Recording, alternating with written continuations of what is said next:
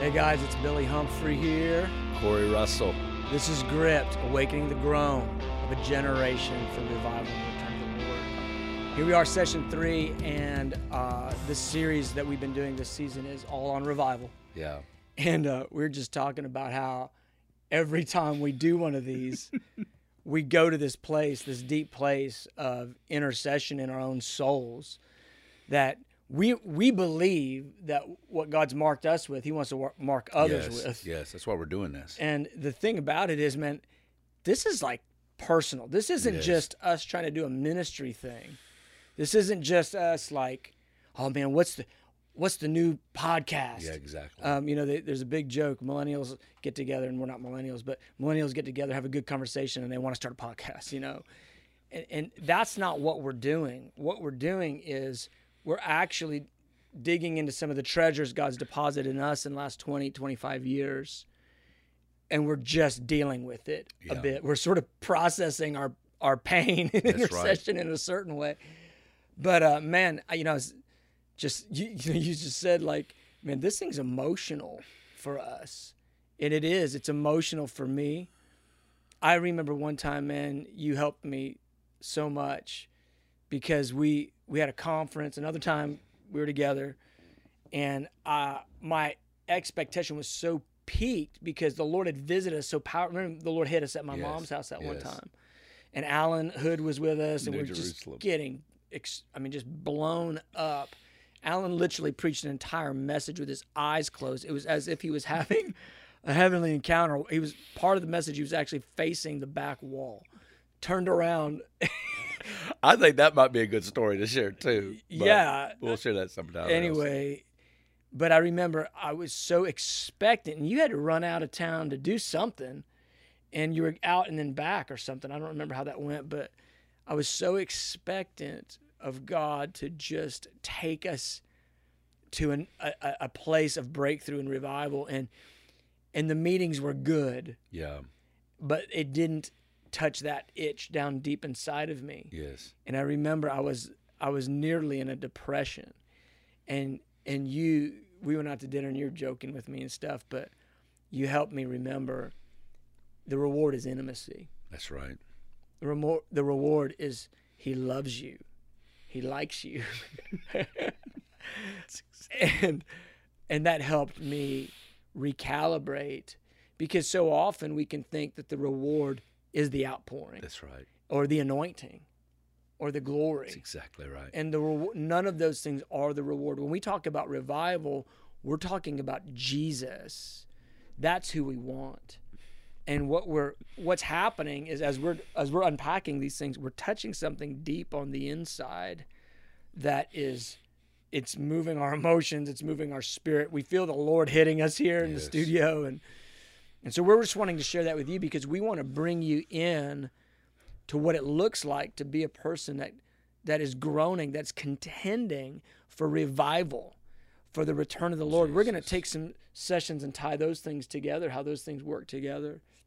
But probably in this session, let's just take a little more time and define what we're even talking about. Because here we start talking, then we start prophesying and proclaiming. Yeah. And we're not giving, I think we can give more color to what we're actually saying. I think it's ultimately friendship with God. And I think it's bearing. I think what we're touching is His pain and His longing. I think what's helped me frame revival, get it out of meetings, get it out of. Yeah. I'm grateful for what God does in meetings. We build it, He meets, but there's something so much bigger than a meeting. It's the deep, and I said this I think in session 1, but it's God's longing to dwell on the earth. Yes. And I think intercessors that are going to get awakened to this groan is friends that steward the gap and steward the journey for years and decades, and those moments where He gets close. Yeah. And it cuts you, and it just wrecks you, because it actually doesn't. It answers it, and it cuts you, and it deepens it at the same time. Yes. Then He pulls back, and I think it's part of that, because I believe I believe we're in the generation of the Lord's return. Yeah. And I think it means even more. It's fine to talk about revival in any generation. I mean, heck, we look at any revival through history.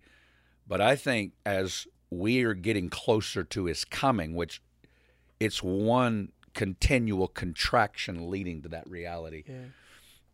You know, I just going back to even what you're saying and about the friendship, what is it? I mean, this is my definition for revival. It's seasons. You know, Peter says in Acts 3:19, times of refreshing that come from the presence of the Lord. There are divine seasons where God openly manifests the rule and the reign of his Son. Yes. By the outpouring of the Holy Spirit and the release of apostolic preaching. Yes. I want to say that again. And this is one of my working definitions for revival. It's those divine seasons, you know, usually 3.5 years, you know, whatever. It's odd, isn't it? Yeah. Historically, you see that. Yeah, it's like a 3.5 year bang. And you know what? I mean, I believe it's going to get quicker and they're going to just overlap as we get closer to his return. But it's those divine seasons when the Father openly. Now, right now, Jesus is installed at the right hand of the Father in heaven. That's evident. That's over all the nations. But for the most of the normal time in history, that's not openly seen. That's not openly made manifest. It is one by one, one-on-one evangelism, works of justice, those breakthroughs of God. Mm-hmm. Those things are awesome, and that affirms and points to the ascension and the enthronement of Jesus at heaven. Yeah. But revival is when the Father gives a season to make it known to everybody that Jesus is exalted at the right hand, and he does that by the release of deep conviction of sins, the outpouring of the Spirit, the fear of the Lord, and a season to where when Jesus sent the 70, I saw Satan fall like lightning. Yes. That was a season of revival when Satan's authority is loosed over a region. Mm-hmm. And to where the word of God goes forth unparalleled. Mm-hmm. It's the season of trampling and the seasons where the push of God goes forth. Yes. That's what we're cut with, is for the seasons to get closer and closer and closer until it's ultimate. Here's another working definition. It's a snapshot of a coming day when Jesus is on the earth and when the two become one. Yes. And revival is enough to cut you, put salt on the deep wound, and awaken that longing within you. Yeah. Anyway, I'm just... no, it's good. I think that Acts 3:19 is critical. That times of refreshing, it's one of my favorite... It's probably, to me, the clearest revival passage in the New Testament, right? And so...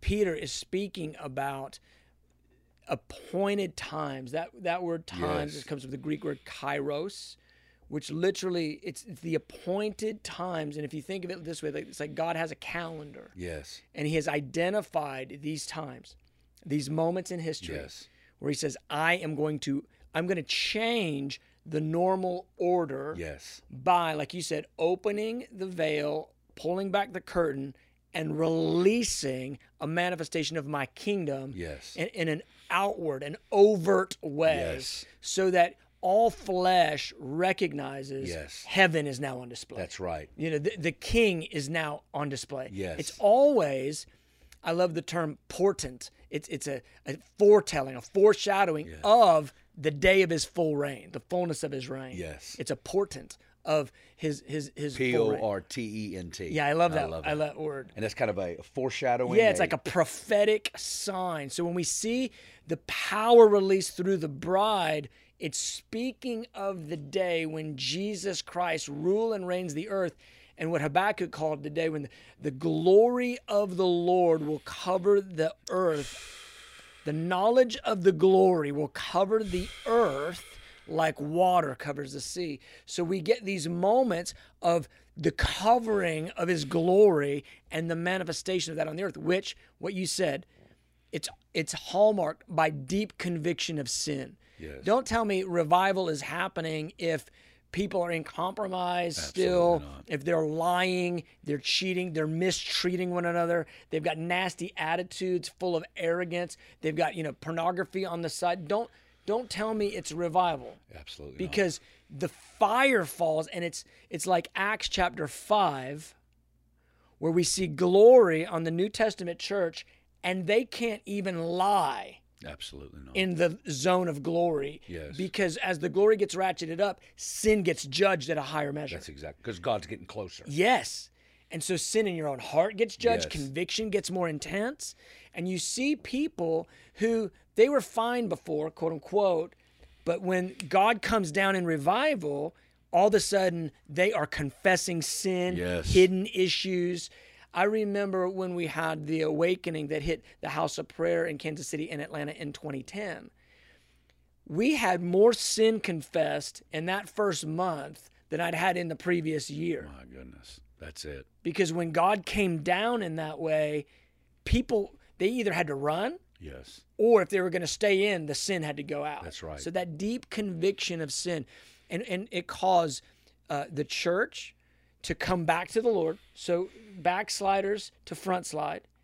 And it calls those who are unsaved to have an awareness of God. Yes. The conviction of the lost. And so we have the church getting right with God, and then you have the world getting born again. Yes. And revival, that the word, it says times of refreshing from Acts 3:19. This word refreshing, I love this word, anapsuxis. It's a Greek term. Ooh. I just like saying it. Ooh. Anapsuxis. It means a recovery of breath.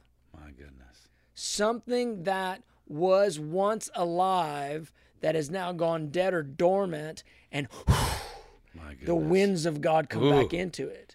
And so revival is what happens to the church. It gets breath back in it.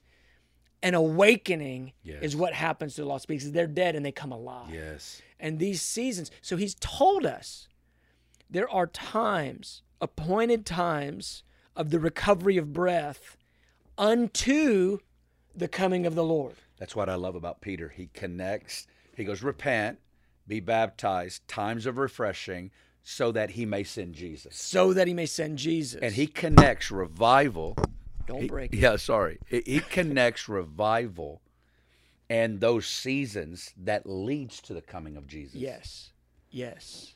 I think about John 16:8, Jesus talking about the Holy Spirit. He goes, and when he has come, Holy Spirit, he will convict the world of sin, righteousness, and of judgment. Those three realities of sin, because he goes of sin because they don't believe in me. 2, righteousness because I've gone to the Father. And 3, because the ruler of this world is judged. Those three realms get highlighted in seasons of revival. Yes. Because that's the Holy Spirit's ministry in the earth right now, right? Yes. Convicts the world of sin, righteousness, and judgment. But in a season of visitation, a season of revival, it's ratcheted up about 100 times. Yes, I mean, many times. Exactly. So here's something I want to talk about, because I hear this often, and it's one of the things that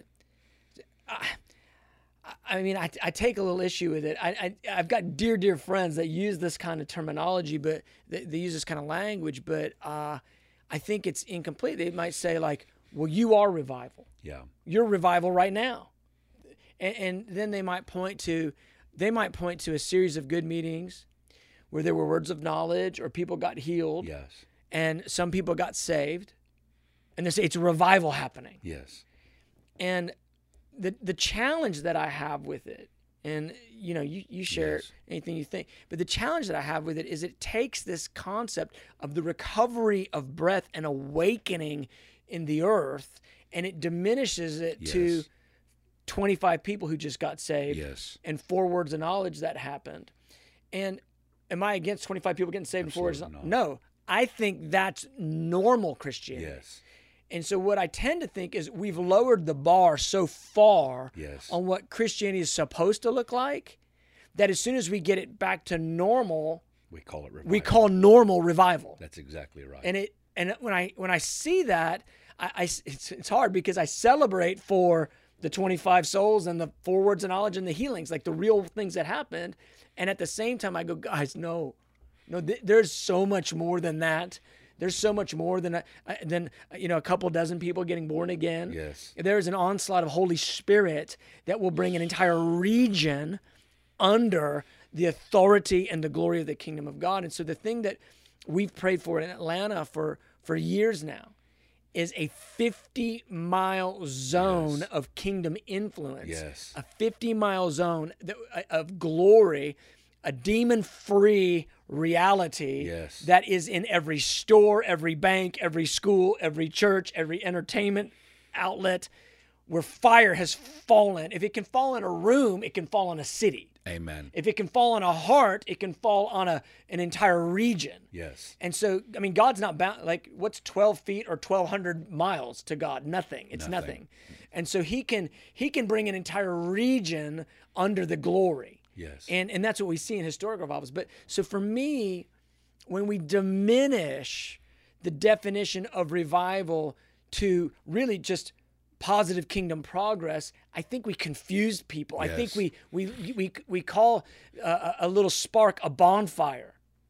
You know, and Absolutely. that to me amounts to hype. Honestly, it just amounts to hype. Yes. Because when we see what happened in Acts 2, when we see what happened in Acts 19, Yes. when we see what happened in Acts 11 through 13 in Antioch, Yes.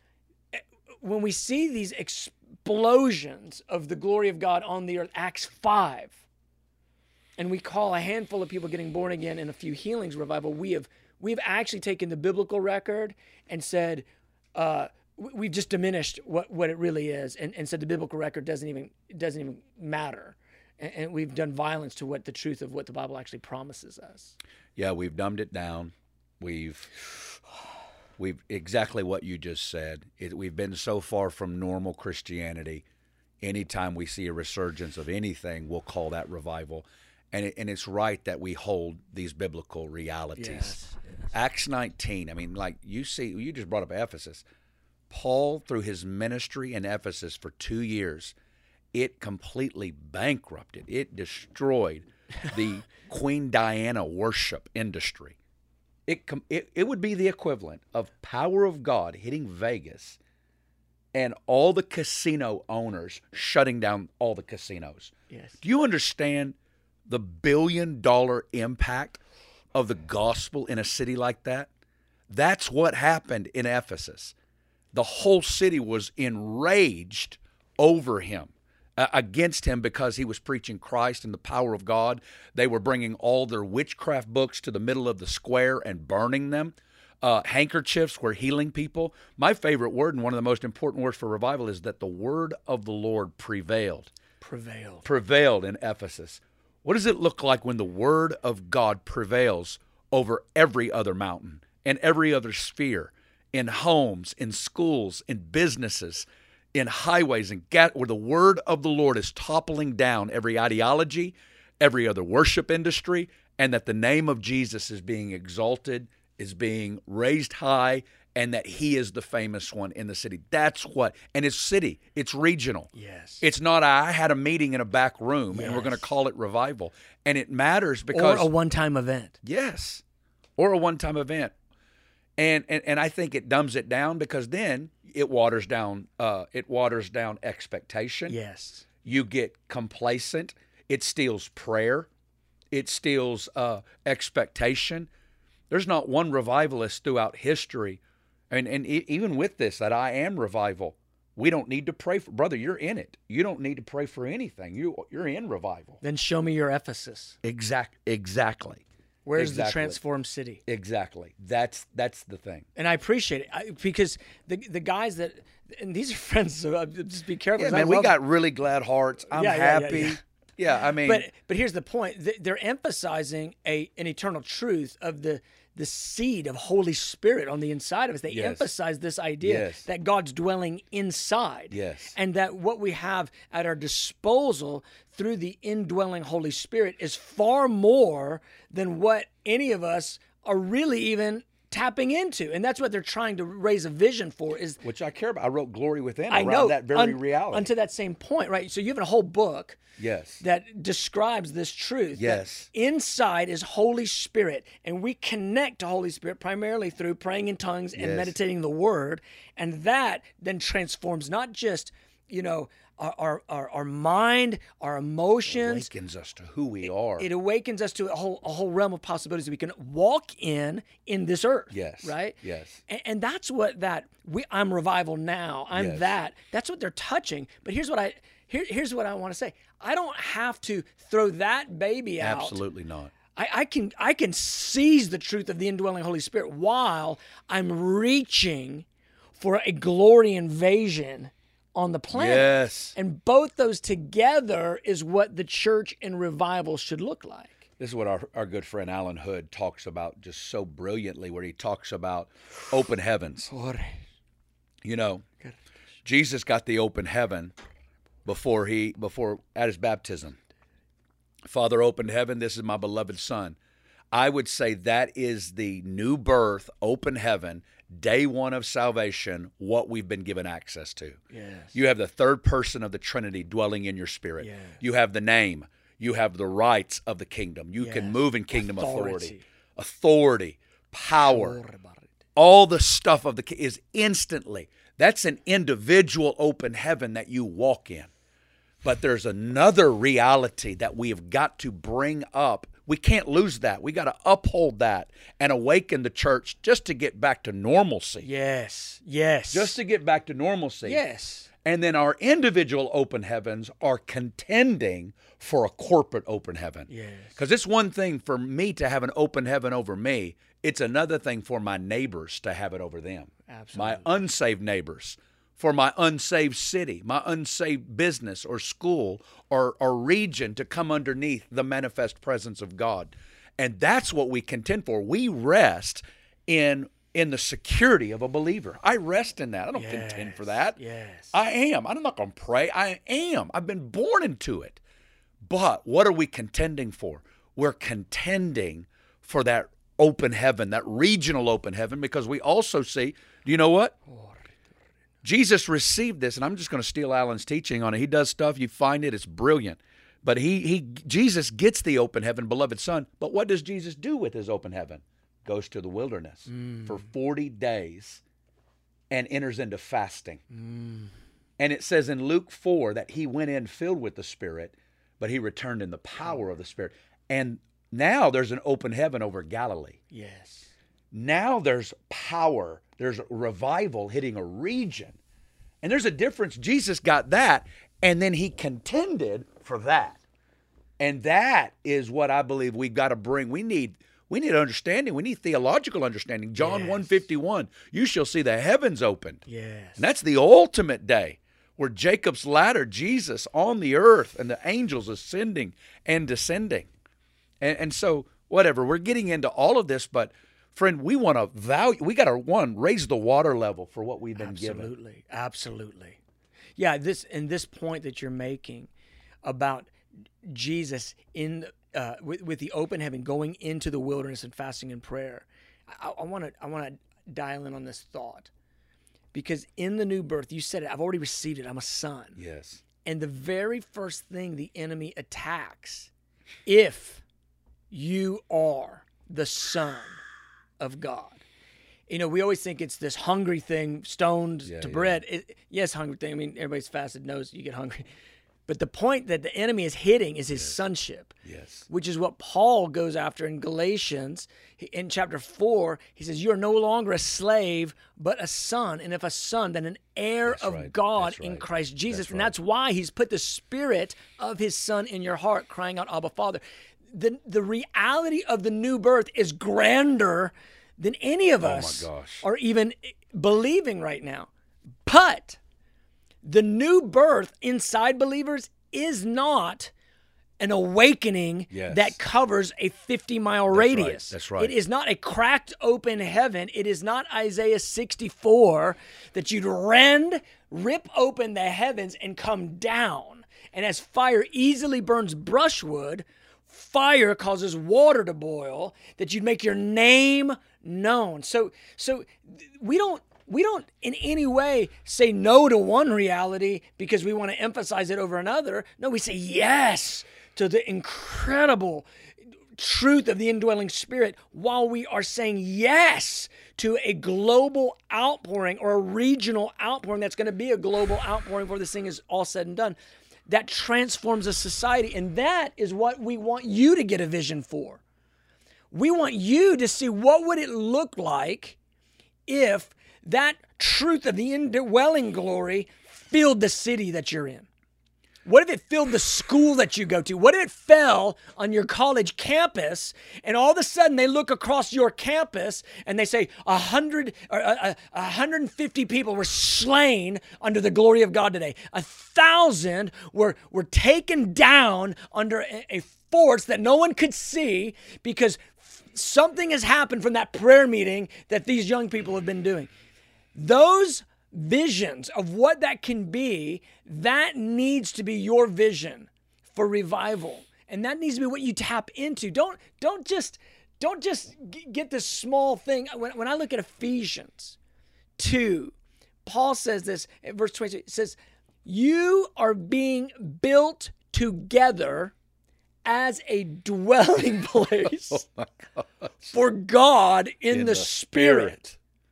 A tabernacle for glory is what is, you're a temple being built together for glory to invade. It's one of the clearest pictures of glory indwelling the people of God. So you have it in the individual, you have it in the gathering, and you have the ripped open heaven in the region. Get a vision that's biblical. And I want to mention this because you brought up Ephesus. You just can't, I don't know if you can see, he's just weeping, but this cuts us so deep because this isn't fake for us. We're not putting on a show. This is what we've given our lives to. And there's something that God wants to put into you and release in a generation, and that's why we're doing this. But in Acts 19, the book, the church of Ephesus, when he rips it open over Ephesus, and the tumult fills the city and they burn all their books, the other thing that no one wants to talk about is that when revival breaks in and the principality is cracked, the next thing the principality can do, because he can't control the region anymore, all he can think, all that demon that just got dethroned, all it can think to do is, I got to stop this revival. That's exactly right. I have to stem the tide of revival by how? Martyrdom. That's right. Here's the deal. If you want the real thing, it doesn't end up with you get to increase and be awesome. John the Baptist said, Jesus, must increase, I must decrease. And if we start believing that as revival comes, as Jesus increases, well, you know what? I get to increase too. Yeah. We are fooling ourselves. It's not the biblical precedent. It's not what we see in Acts 2. It's not what we see in Acts 19. It's not what we see with John the Baptist. And I would just tell you, revival, when it breaks into a region, a principality gets dethroned, and the only thing that principality wants to do is stem the tide. And the way he does that is he persecutes the saints. Yeah. I mean, you see it happen in Acts 19. That whole, it's Demetrius. The copper, the maker of the coppersmith. He guy. would create the guy these that made the idols for Diana, the ancient whatever, and demon. Yeah, the ancient demon. And so this dude's made it. And so with Paul bringing the gospel, it's bankrupting the idol industry. And so this dude's getting mad. Alexander, what's his name? Alexander Demetrius or whatever his name is. He gets Alexander the coppersmith. That's right. He gets mad. Share. And so he stirs up the whole city saying, we've got to kill this guy. That's what happens. The principality gets cracked, and now it's on the earth, and it's manifesting through people who are enraged, who are insane, who are filled with this hatred to saying, we've got to kill him. Yes. They scream for 2 hours. I think about that. Scream, great is the Diana of Artemis, or whatever, the Diana of Ephesus, for 2 hours at the top of their lungs. And that's the rage that hits. And I want to just a couple more things. Revelation 12. Yeah, no, we need to unpack that. This is going to happen on a global scale, At friend. the end of the age. At the end of the age. Revelation 12. Satan is going to lose his authority. I believe there's going to be the apostolic preaching, the power of God, the great outpouring of the Spirit. Daniel's on the earth in prayer and fasting, and we're going to see Satan losing his authority in the second A heavens. Daniel company. Yes, a Daniel company. Yeah, a Daniel whole, and we just throw that together. Meaning though, what it means is Daniel 10. Yes. Well, you know what? Well, we're going to hit this We on just another gotta one. unpack Yeah, this yeah, next- we got to go next down another session. one. We're at the end of this one, guys. We're going to bring this one to an end. But guys, this is where we want to start going. And we want to look at this theologically, biblically, historically, Yes. and we want to apply it today. And we want to just see that groan get awakened on the inside of you. Let's pray for revelation and vision of what real revival and awakening can look like. Lord, in the name of Jesus, just put your hand on your heart. Jesus. Lord, in the name of Jesus, mark every single person with a biblical vision of revival. God, we would never in any way diminish the reality of the indwelling Spirit, but we know that the indwelling Spirit is just a down payment of the glory that we will receive when the Lord is revealed. There is something you want to release in this age where you rip open the heavens and you manifest your kingdom in power across regions that's far greater than just one individual new birth. We don't pit them against one another. We thank you for both of them, but God, I pray lift our vision higher that we could get a vision that accords with what you've promised, times of refreshing that come from the presence of the Lord. Touch and mark every heart, I ask, Lord. We give you thanks for that. In Jesus' name. Amen. Amen. All right, guys, we'll see you next time. Bless you.